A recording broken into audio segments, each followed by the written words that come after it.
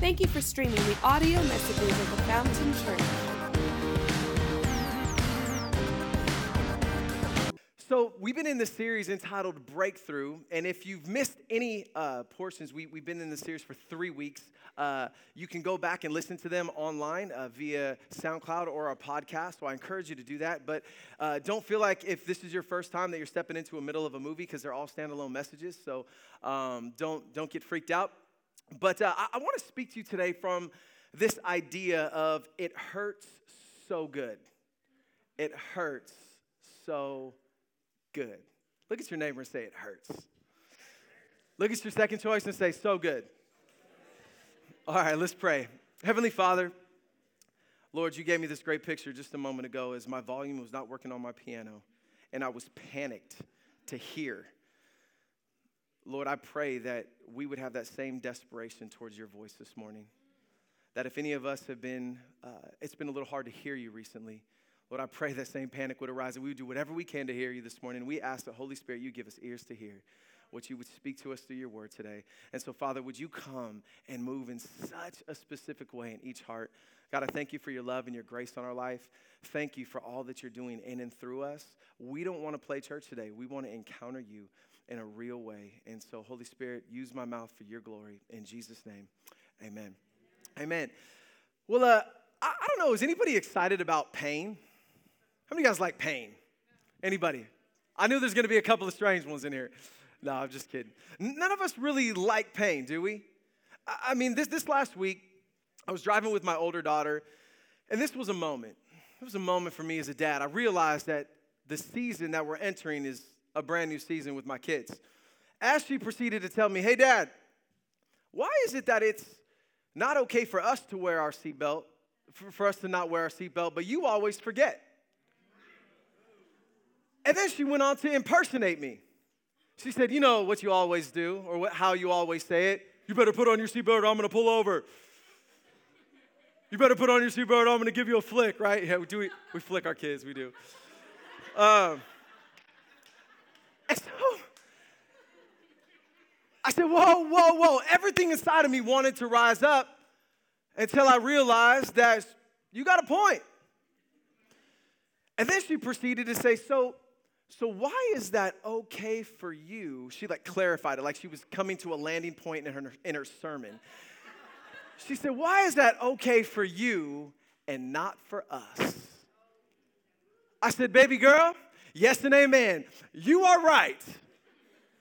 And just for those words coming off of my mouth, you are right. It's painful. None of us like pain. We don't get excited. I've watched my beautiful wife give birth to our 3 babies, and not one time was she so pumped for labor. Now, she has a high tolerance for pain, but she was looking forward to the aftermath, but she was not looking forward to the labor. I mean, there's not too many ladies that are excited about labor because we don't like pain. If you've been through a breakup or you've been hurt emotionally in a relationship, that is some of the most painful traumatic things that we could ever go through. Sometimes the emotional pain is harder than physical because it lasts longer. We don't like that type of pain. Or maybe you've been sick, or you know somebody that's been sick for a long period of time. How many of you guys know that gets exhausting? I have, and I'm not complaining, but I still have this little tweak in my back, and it just hurts all the time. All the time. And over a period of time, it's just, we don't like pain. I just wish it would go away. Some people financially. I started thinking this week, back in 2007, a lot of people committed suicide because they were hurting financially. And sometimes we just don't realize it. Financial stuff may seem like no big deal, but man, the enemy can use that in a great way, that pain in a great way to cause you to lose hope, to lose sight, to lose perspective. But the reality is none of us like pain. I think we can all agree that whether you're a follower of Jesus or you're brand new to church or, man, you're just trying to figure out what in the world are you guys doing here, we can all agree that pain is not exciting. But as much as we don't like pain, it's important that we don't ignore it. Because if we pay attention to it, we realize that pain is communicating something, doesn't it? Yeah. Like pain communicates that there needs to be a change. Pain communicates that maybe we need to be awakened to some things that we haven't been paying attention to. Pain gives us a heads up and says, hey, something is wrong. It tells us something. But then on the other hand, pain can also let us know on a positive end that something is working. Like 21 days of fasting and prayer. You know, when your stomach starts hurting, it's not a bad thing. You know it's working. Because 21 days of prayer and fasting, it's a little bit painful. Or when you're, wanting to go on that Netflix or jump on that social media and you're fasting, you kind of feel that pain. Pain can communicate that, listen, if you're going to the gym and you're sore the next day, that's a good pain. Because it's working, right? Some things are breaking down in your body that you are doing intentionally for growth. It's a good thing to pay attention to our pain. But I'm blown away by how many people, despite all of the signals of pain, despite all of different pain points, I'm surprised that there's so many people that ignore pain. I was looking at a study done by Dr. Edward. Let me show you on the screen. Dr. Edward Miller, he's the dean and CEO of Johns Hopkins University. And the study has been done that there are 600,000 people have heart bypass surgeries every single year. And the number, this is an older statistic, so it's probably a lot higher than that now. And at 1.3 million angioplasties. So basically, getting all the heart junk unclogged and refurbished, right? Because there's some bad habits and sometimes there's hereditary stuff, whatever the case may be. But a lot of it can be changed with some adjustments. And so after the surgery, you would think that, hey, if the doctor is encouraging me to change my lifestyle or my eating habits or things like that, that I would listen. But he said after 2 years, 90% of their research, 90% of people never change their lifestyle and continue to ignore their symptoms. 90%. On top of that, he said it costs about $100,000 to do it over again. And he said the majority of people with heart surgeries for those particular areas, whether it's a bypass or an angioplasty, a lot of times if they don't change their habits, the chances of them being back in the hospital are almost 100%, doing another surgery, or the next time they just don't make it. But I thought, how in the world do we just ignore the pain? And then I look at myself and I'm like, I ignore pain all the time. Because we don't like pain, so we think if we just don't deal with pain, that it's going to go away. And that's what we've been seeing in the life of Jonah as we looked over the last few weeks. Jonah just lived, again, in a lot of tension with this. Jonah had some pain points in his life, and rather than leaning into them, he chose to run away. Now, let me just give you a quick little recap. So the first pain point that we looked at in Jonah chapter 1, Jonah was called by God to go and preach to the people of Nineveh. Well, Jonah didn't like the people of Nineveh, so therefore he didn't want to go preach to them. He didn't want God's grace to be poured out upon them. He didn't want them to live their best life. He'd much rather have them live a horrible life because they were always at odds. And so Jonah's first pain point was God spoke to him something he didn't want to hear. How many of you guys know when God speaks to you and you don't want to hear it, that's a pain point? Like God wants you to deal with something you don't want to deal with. Come on, am I the only human in here? It hurts. So rather than leaning into that and saying, okay, God, let's do it. Let's do this surgery. Jonah said, no way, man, I'm out. And he runs away from the presence of the Lord, the Bible says, jumps on a ship headed in the opposite direction of Nineveh, trying to get away from God, trying to get away from the things that he is supposed to deal with, running away from his call. And he goes to the bottom of the ship trying to escape. Second pain point, a storm arises. A storm arises on the sea, and Jonah is trying to ignore the storm. He's at the bottom of the boat. You know Jonah feels it. But he's like, no, Lord, I'm not listening. Nope, you can rock this thing as much as you want, but I don't hear you. And so finally the sailors from up top said, hey, Jonah, we've been crying out to our gods. Could you try crying out to yours? Because we could use some help. And then they tried to figure out where was all this storm, where was this storm coming from?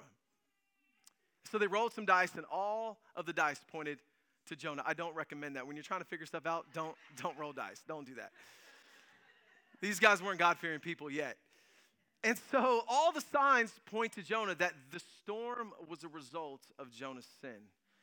running away from God. That storm was affecting a lot of other people's lives. And even in the midst of all that pain of them saying, hey, Joe, look at us, man. Like, we're hurting out here.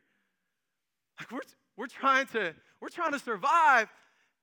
And you just want to keep running and not deal with this pain.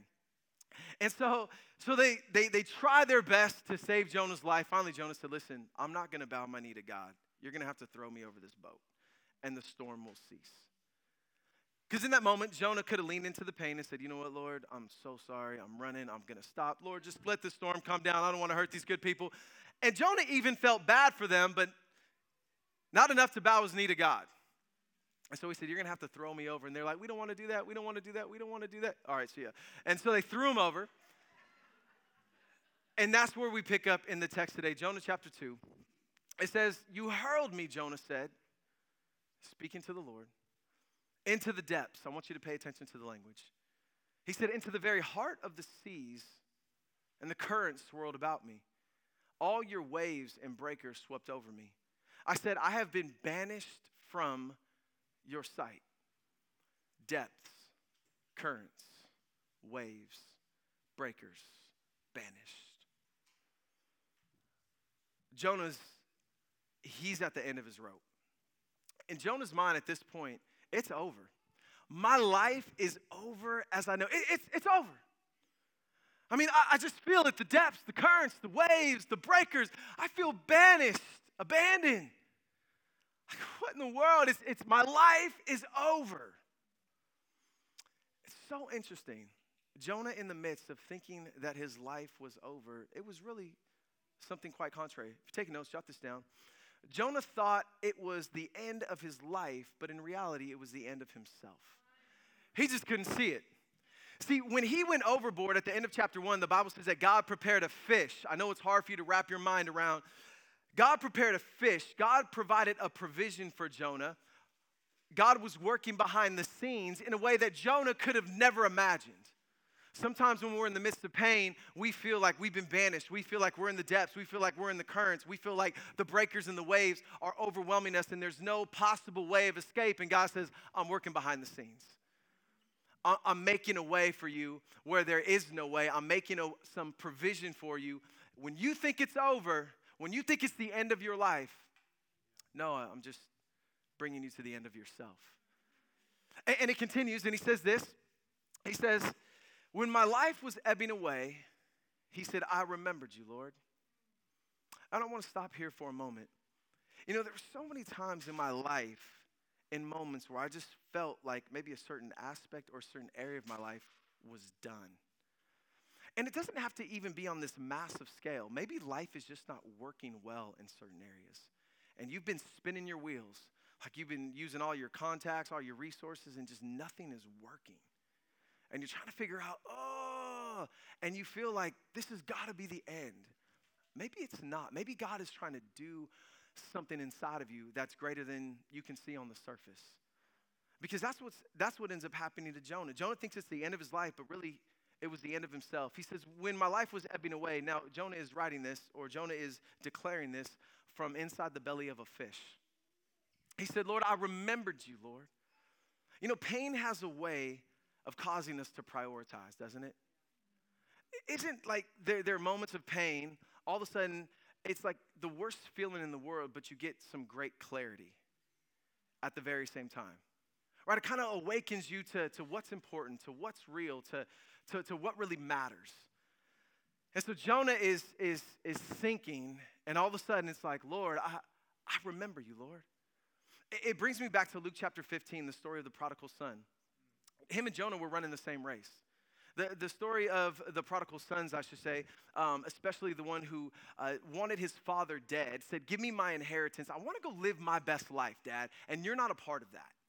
And so he takes his inheritance and he spends it. He parties, he just goes, he travels, he just does everything that he thinks is going to be his best life. Well, the money runs out, the friends run out, he's in a pig pen trying to make a living and so desperate.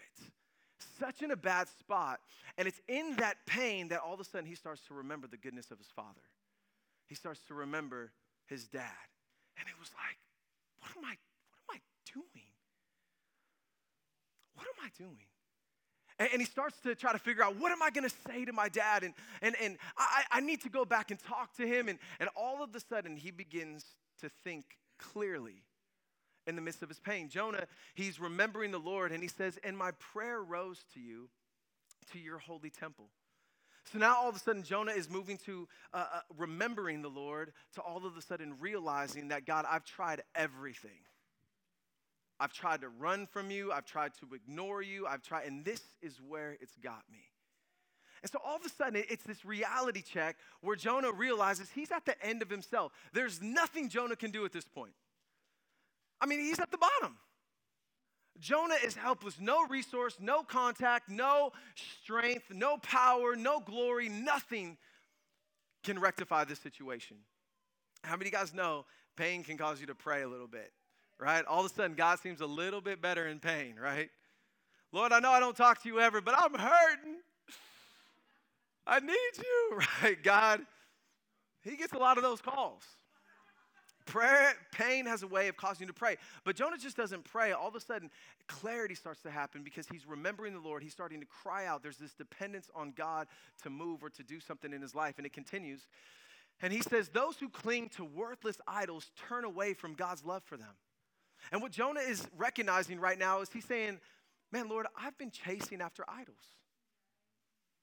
My way, right? I didn't want to be the unpopular guy back in the city because if I go to preach to those people in Nineveh, nobody's going to like me anymore. Like, I'm not going to be that guy. Like maybe my credentials might be taken away. And all of a sudden, things that Jonah shouldn't have been concerned about became a priority to him. But this is what's so awesome. Notice how Jonah doesn't say, hey, those who cling to worthless idols turn away, and God, you're so mean. So I'm sorry. No. Jonah is reminded of the goodness of God. Just like the prodigal son was reminded of the goodness of his father, Jonah said, man, those who cling to idols are just removing themselves from your love. Like they're distancing themselves from your love. God, you're trying to love us. You're pursuing us, and we're pursuing other things. Jonah was like, oh my goodness, what in the world was I thinking? The Bible says that it's the kindness of God that leads us to repentance. And so Jonah's getting great clarity, and this is my favorite part. And it says, but I with shouts of grateful praise will sacrifice to you. What I have vowed, I will make good. I will say salvation comes from the Lord. Now, Jonah has grateful praise in the midst of his pain. Like, he's still in the belly of the fish. He's not been spit out on the surface yet. And so all of a sudden, it's not just a praise, but grateful praise. All of a sudden, in this place of utter helplessness, in this place at the end of himself, he begins to reprioritize. He starts to pray and cry out to God, repent from his sin. He's getting even more clarity of God's goodness and God's love for him. And then he breaks out with a song in the midst of his pain. You see, I think a lot of times in life, we are waiting for the breakthrough to have a heart of grateful praise. Like we're just waiting until the breakthrough happens, then we're going to be okay. That's what the world has to offer. And that's what a multiplicity of false religions and ideologies have to offer. When you get, then you will get. But Christianity is something completely different than that. Christianity says you don't necessarily have to wait for your breakthrough to be so full of joy and grateful praise. You can be filled with praise in the midst of your pain. And so what if I told you today, if you're taking notes, I want you to jot this down, that God wanted to give you a breakthrough before your breakthrough? What if I told you that God wanted to give you a breakthrough before your breakthrough? That's the beauty of Christianity. In the midst of the pain, in the midst of all the mess, there can be grateful praise. See, Jonah didn't win when he got outside of the fish. Jonah won in the depths. There was a breakthrough in the depths before the breakthrough. Am I talking to anybody today? Now, I think as a result of this, one of the greatest gifts that pain produces, if you're taking notes, I want you to jot this down, is the gift of humility. The gift of humility. Yeah, ooh. Right? Like humility is not just something we pursue. Like I don't think everybody woke up on, 2019, January 1st and said, I'm pursuing humility this year. That's my resolution. Right? And a lot of times, you don't even hear sometimes it's preached very much. Because who wants to deal with humility? Who wants humility? How is humility really a gift? Because I think a lot of us, when we think about humility, what do we think about? We think about vulnerable. Who wants to be vulnerable? We think about loser, like the humble one loses. Even though we know the right answers, many times we still think that way. Right? We think humility is being weak. We think of humility as being painful. Who wants to be humble? It's painful, and yes, it is. But I'm here to tell you today that it is also so powerful. That humility, yes, an aspect is painful, but it's also so powerful. You say, well, prove it to me. I'm going to prove it to you. And it's so powerful because God says that's who I hang out with. I hang out with those who are humble and contrite. Can I just tell you, wherever God is, that's going to be a great day. Whether you're in the depth or you're on the mountaintop, where God is present, that's going to be a good day. Isaiah chapter 57, verse 15, look what he says. He says, the high and lofty one who lives in eternity. God is pretty big, pretty big. The Holy One says this, I live in the high and holy place with those whose spirits are contrite and humble. I restore the crushed spirit of the humble and revive the courage of those with repentant hearts. So get this picture. God says, that's who I love to hang out with. I don't know about you, but if there was one thing that I could get this year, if there was one reality that I'd want to be so confident of, is that, Lord, you want to hang out with me. And that's the gift. Pain has the way of producing and giving us this gift of humility. And so it's amazing that many times we tend to avoid what could be the greatest catalyst to breakthrough in our life, to breakthrough in our relationships. You know how far humility goes in relationships? Do you know how many relationships are divided right now because of the lack of humility? So whether it's a divided relationship with God, a divided relationship with people, listen, humility can take you places. It can be a key catalyst. And so I would propose to you today that breakthrough, real breakthrough, as we enter into 2019, breakthrough begins with the end of you. Breakthrough begins at the end of me, right? Why? Because breakthrough, if we're going to get real breakthrough, it requires a breaking off of the old. We've been talking about this whole series, and putting on the new. Paul in Ephesians speaks of it like taking off clothes, like take off the old clothes and put on some new ones. Breakthrough requires a breaking. Now, I know that kind of sounds really cool and clever with the wording, the breakthrough and the breaking, right? I think T.D. Jakes said there's blessing in the breaking, right? I mean, it preaches really, really well. It preaches well, but here's the deal. Here's the deal. It's far beyond that. And even though we may have a problem, like nobody wants to be broken. Nobody's excited to hear about, yeah, God, break me. That's not our prayer this year, right? God, just break me. I want a breakthrough. It doesn't seem very exciting. Look how quiet it is in here. It's like, oh, gosh. But here's the deal. We have no problem with this in other areas of our life. We actually encourage it. Let me prove it to you. So my daughters, every year we have a piñata. Every single year for their birthday. And everybody knows a piñata is cool, but it's only good if it's broke. Like no kid is looking at the piñata saying, that is amazing. They're like, when it's broken, it's amazing. Because all the goods come out. All the goods are inside. Like we have no problem with this reality. Kids are so pumped to get up and crush this thing because they know that there's goods in the breaking. What about a seed? What about a seed? When you look at a seed in this state, it's no good. Like a seed just on top of the soil is no good. It's only when the seed goes into the soil and breaks out of its original form and dies that new life is able to be produced. Like we're good with that. How many guys like vegetables? Shout out to the Daniel fast, right? But we're okay with saying, listen, we get it that a seed needs to go into the ground and die in order for there to be breakthrough to new life. We just have a hard time dealing with this when it comes to us. We want to believe it's the opposite. We don't need any breaking. We just need breakthrough, right? I don't want to be broken. I don't want to be stripped from my pride. I don't want self-sufficiency to break off because I'm so awesome and I make great decisions. It's just hard to really believe that it's good for us to have a breaking before the breakthrough. But what's interesting to me is the very thing that we run from, the Apostle Paul ran towards. So the Apostle Paul caught a secret. He caught the secret of humility. And a lot of times how he learned it was through pain.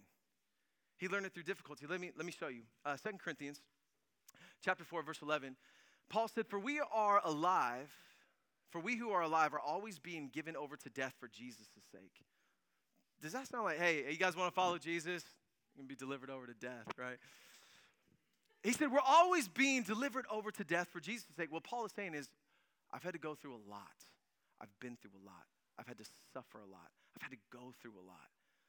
But my pain was never without purpose. He goes on to say, He goes on to say that that there was purpose to his pain. What was the purpose? So that his life, meaning Christ's life, may also be revealed in our mortal bodies. He was saying, listen, everything that I've had to suffer, everything that I've had to go through, we've been given over to death, and it's painful, but there's pain with a purpose. With God, there's always a purpose in the pain. And he said the purpose is that Christ's life would be revealed in our mortal bodies, that we would come to the end of us, that Christ would rule and reign. And Paul uses this language all throughout his writings in the New Testament. Look at this next one. He says this in 2 Corinthians 12:9. But he said to me, meaning Christ, my grace is sufficient for you. Now, you have to understand that what the Lord was speaking to Paul about in this passage was a result of Paul crying out to the Lord to relieve some pain. The Bible said that Paul had a thorn in his side. We don't know what it was. Scholars have speculated whether it was physical, whether it was emotional, spiritual. We don't know what it was. But Paul prayed 3 times, Lord, will you please take this away? Please, God, please, please. And this is the Lord's response. My grace is sufficient for you. For my power is made perfect in weakness. And what Paul discovered, he said, therefore, I will boast all the more gladly about my weaknesses. Why? So that Christ's power may rest on me. Because humility just doesn't bring us to the end of ourselves, so to speak, just to say, hey, we're like, walking this defeated life. I'm humble, everybody. So humble. No, humility is so courageous. Humility is so bold. Who lives like this? So it's not weak, it's not feeble. And Paul said, man, there's purpose in your pain. I've learned that at the end of myself, there's purpose in my pain, and there's also power in the midst of that. In my weakest moments, Christ's power is revealed the most. So Paul said, I'll boast in my weakness. Paul said, I want to live in that place. There's a woman by the name of Lisa TerKeurst. Maybe you guys have heard of her. She runs a ministry called Proverbs 31 and just ministers to both men and women all across the nation and even the world. This woman has been through some pain. I encourage you, go listen to her testimony. Because this woman, she, in the midst of running the ministry, doing what God has called her to do, she's faced, colon issues where she had to have surgery. She's had cancer. Her husband had an affair on her. She's just check. This woman has been through some stuff.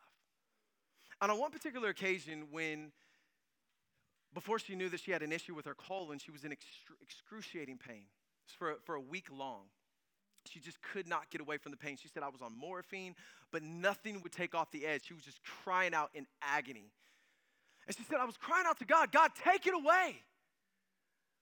And she said it was really frustrating because she knows that God is sovereign. God is in control of all things. And she thought, man, God, if you can take away this pain, then you're choosing not to. Why? Because sometimes in pain, the promises of God get a little bit blurred. And so she's like, come on, if I had kids, I would take away their pain if I had the power and I could. And so she just was just going through that week, just wrestling with her body, wrestling with God. So the doctor comes in at the end of the week, and he says, hey, Lisa, he says, I'm so glad that we checked you in. We got to get you to surgery right away. Because they've been doing tests. They just didn't know what was wrong with her. He said, your colon is twisted, and it's separated from some different parts internally, and we need to do surgery right away. And then he said, oh, by the way, I know that you've been crying out to God all week to take away your pain. But I'm so glad that God didn't answer that prayer, because if you went home with no pain, you would have died. And so you just never know what God is doing behind the scenes. What she thought was the end of the road was really just the end of herself, of relying upon her. Paul continues. He says this in 2 Corinthians 1:8-9. He says, we don't want you to be uninformed, brothers and sisters, about the troubles we experienced in the province of Asia. We were under great pressure, far beyond our ability to endure. You ever hear that slogan, God will never give you more than you can handle? It's not true. God will never give you more than he can handle. And a lot of times that passage is twisted, because in the book of James it says that God will not you will not be tempted beyond what you're able to bear. But that's a completely different context. Paul said this was far beyond our ability to endure. So much so that we despaired even of life itself. Indeed, we felt we had received the sentence of death. Does it get any worse than that, ladies and gentlemen? But this happened so that we might not rely on ourselves, but on God who raises the dead. Paul said, I thought it was the end of the road, but it was just the end of myself. And when I thought it was the end of my road is the beginning of God's. And so where my limitations, my connections, my resources, where they end, God says, that's where I begin. And Paul said to such a degree that what we determined as dead, what we thought was over, God said, I can raise that to life. But I'm teaching you something, not to rely upon yourselves, but on God who raises the dead. So listen, today, if you're at the end of your road in a particular area, praise God. Like if you're at the end of the road in a marriage, like you just don't know if you can do this anymore, you might be in a great place. It doesn't feel like that. It might not be the end of the marriage, it just might be the end of you. Right? Maybe you're in a tough spot. Maybe you're single and you're just like, man, I just can't live a pure life. I just can't follow Jesus in this area anymore. Like, I need to, Match.com, let's go, right? And you're at the end, listen, it may not be the end. Hold on, it just might be the end of you, of relying upon you. Listen, I know this is not a popular message, but God has called me to pastor you. This is where breakthrough really exists. This is where breakthrough really happens. It's not in a superficial way. It starts in a deep spot. I don't want you to have a moment of breakthrough. I want you to live a life of breakthrough. Are you tracking with me on that?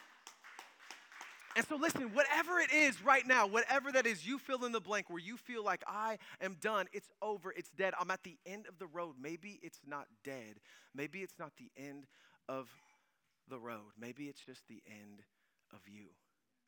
So I just want that to sink in for a moment, that God is able to bring life out of dead things. Now, how does this work on Monday? Right? How does this work today? Because that's kind of a lot to take in. It's a lot to swallow. How does this work on Monday? Well, humility has a habit. And we see this habit all woven out through the narrative of Scripture. If you're taking notes, I want you to jot this down, that the habit of humility is simply this: saying yes to God and no to self. It's just a constant pattern. It's a constant habit of men and women saying no to God and yes to self. Now, I know this contradicts everything that you're told today.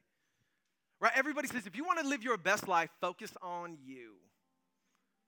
Like, just do your thing. Chase after your dreams. Get. And that's awesome. Listen, you can live, you can go far that way. You can make a lot of money that way. You could have some success that way, but at the end of that road, you will never be fulfilled that way. You will never will. I mean, so you can live your best life, but it's really not going to be your best life. You may think it is until you get to the end of that road, and it's like, oh no, I made a wrong turn. Like, no way. Because here's the irony of this. You ready for this? It's going to get really confusing, but hopefully you can catch it. When you say no to God, you're really saying no to yourself. Because to say yes to God is really to say yes to yourself. Because Jesus said, I've come that you would have an abundant life. Not a horrible life, a fulfilled life. Not just a life that has a couple of great experiences and moments, but a life that is utterly fulfilled. That just doesn't impact you here, but carries you on to the next. And so, to say yes to God is to really say yes to you. To say yes to God, it could be like a selfish deal, right? Like, well, why are you saying yes to God? Well, I want to live my best life. And I know that He has what's best for me. See, this is what God will do. God will teach you to love yourself properly, not selfishly. And there's a big difference. And so we see throughout the narrative of Scripture this habit repeated. Let me just give you a couple examples and I'm going to wrap up. We have Moses. Moses was a guy who had a pretty extreme failure. He murdered a guy. His intentions were right, but he murdered a guy. He ran 40 years away from that place into the desert. 40 years away from that place of failure. And then guess what? God shows up 40 years later. Moses thinks, I'm never going back there. Like, God can never do anything with that failure. That failure, it's fatal. And then God shows up one day. Moses is shepherding. It wasn't a popular job. And he says, Moses, guess what, man? I'm calling you to go back to that place and deliver my people from the king of Egypt. Moses is like, what? And so he goes on to tell God how God is missing it. He says, God, what if they don't believe me? I can't even talk right. Last point, God, find somebody else. And then God presses a little bit more. How many know when God presses a little bit, it's like, okay, all right. And so he says yes, despite wanting to say no. And that was the best decision. That was a moment of breakthrough before the breakthrough. It was a moment of him saying yes to God. And Moses experienced God in such powerful ways on this journey. Listen, can I just tell you, when we say no to God, we're saying no to real life. Moses would not say, hey, horrible decision. I said yes. Moses is like, thank you for your grace, God, because I wanted to say no. Then you have Esther, Queen Esther. She was living her best life. She was in the palace. She's a queen.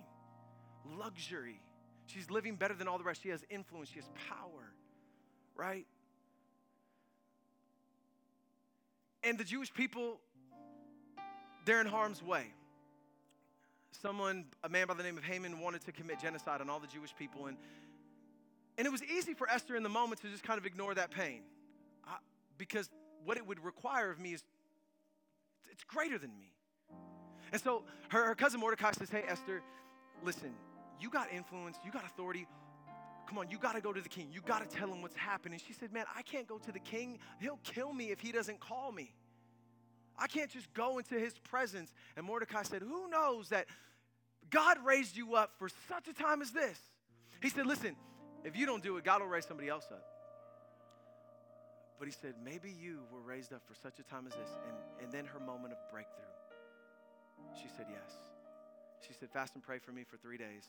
I'm going to the king. And if I die, then I die.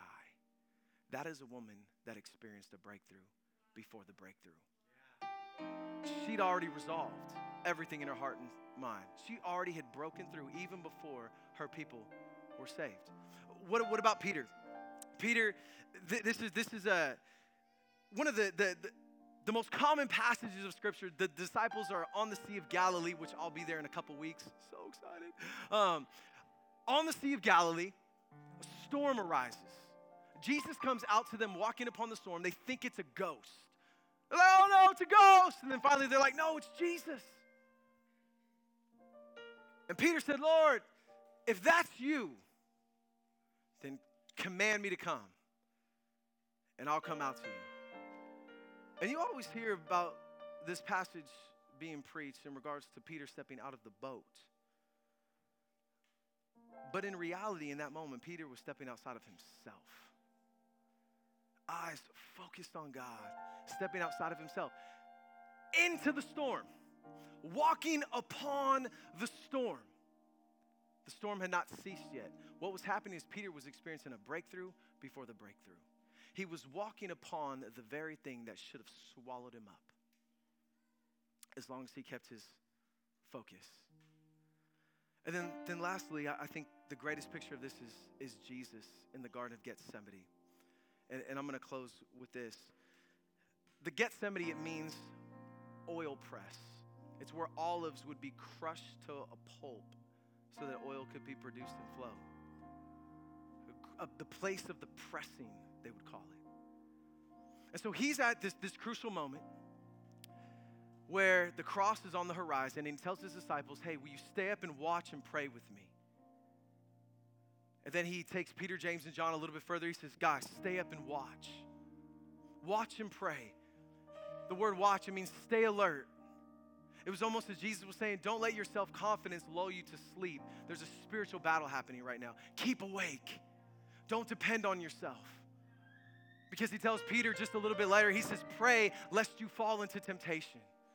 Keep your eyes open. And then Jesus goes off a little bit further to pray. But I wonder if it's not just, hey, Jesus was in a tough time, so I want you guys to pray with me. But also, guys, I want you to watch how I process my pain. And he goes and he gets on his face and he cries out to the Father. See, I don't think that Jesus was afraid of the pain of the cross. Many people have gone to the stake or to be martyred very courageously. I think what was the most intense moment for Jesus is the thought of being separated from the Father as he bore the wrath of God as a result of our sin upon himself. Because you got to understand, the Father is so good. I and the Father, we are one. We are one. Jesus knows that, man, separation from the Father, that would be the worst nightmare. Forget physical pain. I don't want to be separated from the Father. So he's feeling the gravity. The Bible says that his sweat became like drops of blood. He prays, but then the praise.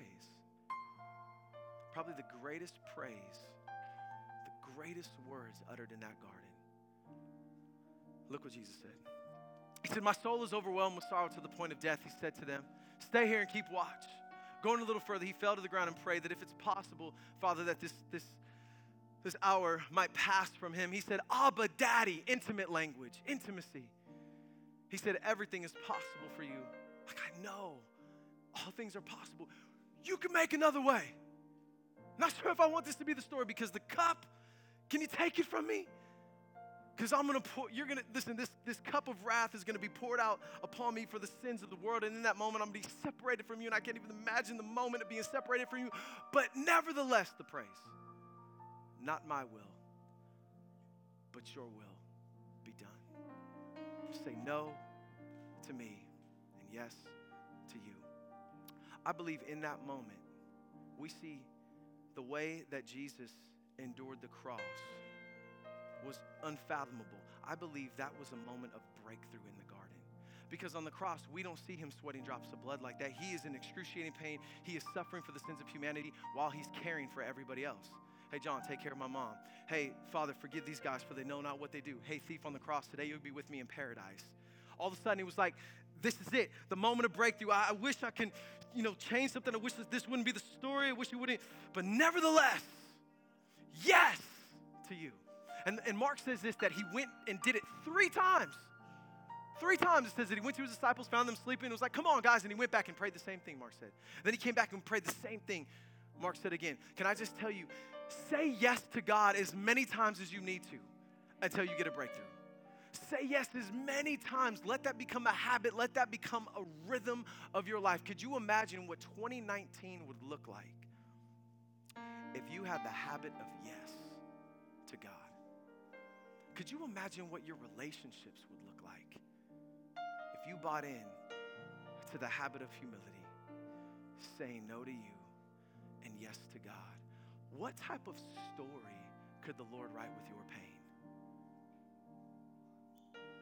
What type of story could he write? He's a whole lot better writer than I am. And our life, our best life, is when we're saying yes to him. Yes to him. So What I want you to do, just one question for you. What area of your life do you need to say yes to God today? What is that area? Start today. But in order for a new habit to start, Charles Duhigg said, in The Power of Habit, an old one has to die. So let the habit of yes to God, instead of the habit of yes to self, start today. And you'll get a breakthrough before the breakthrough.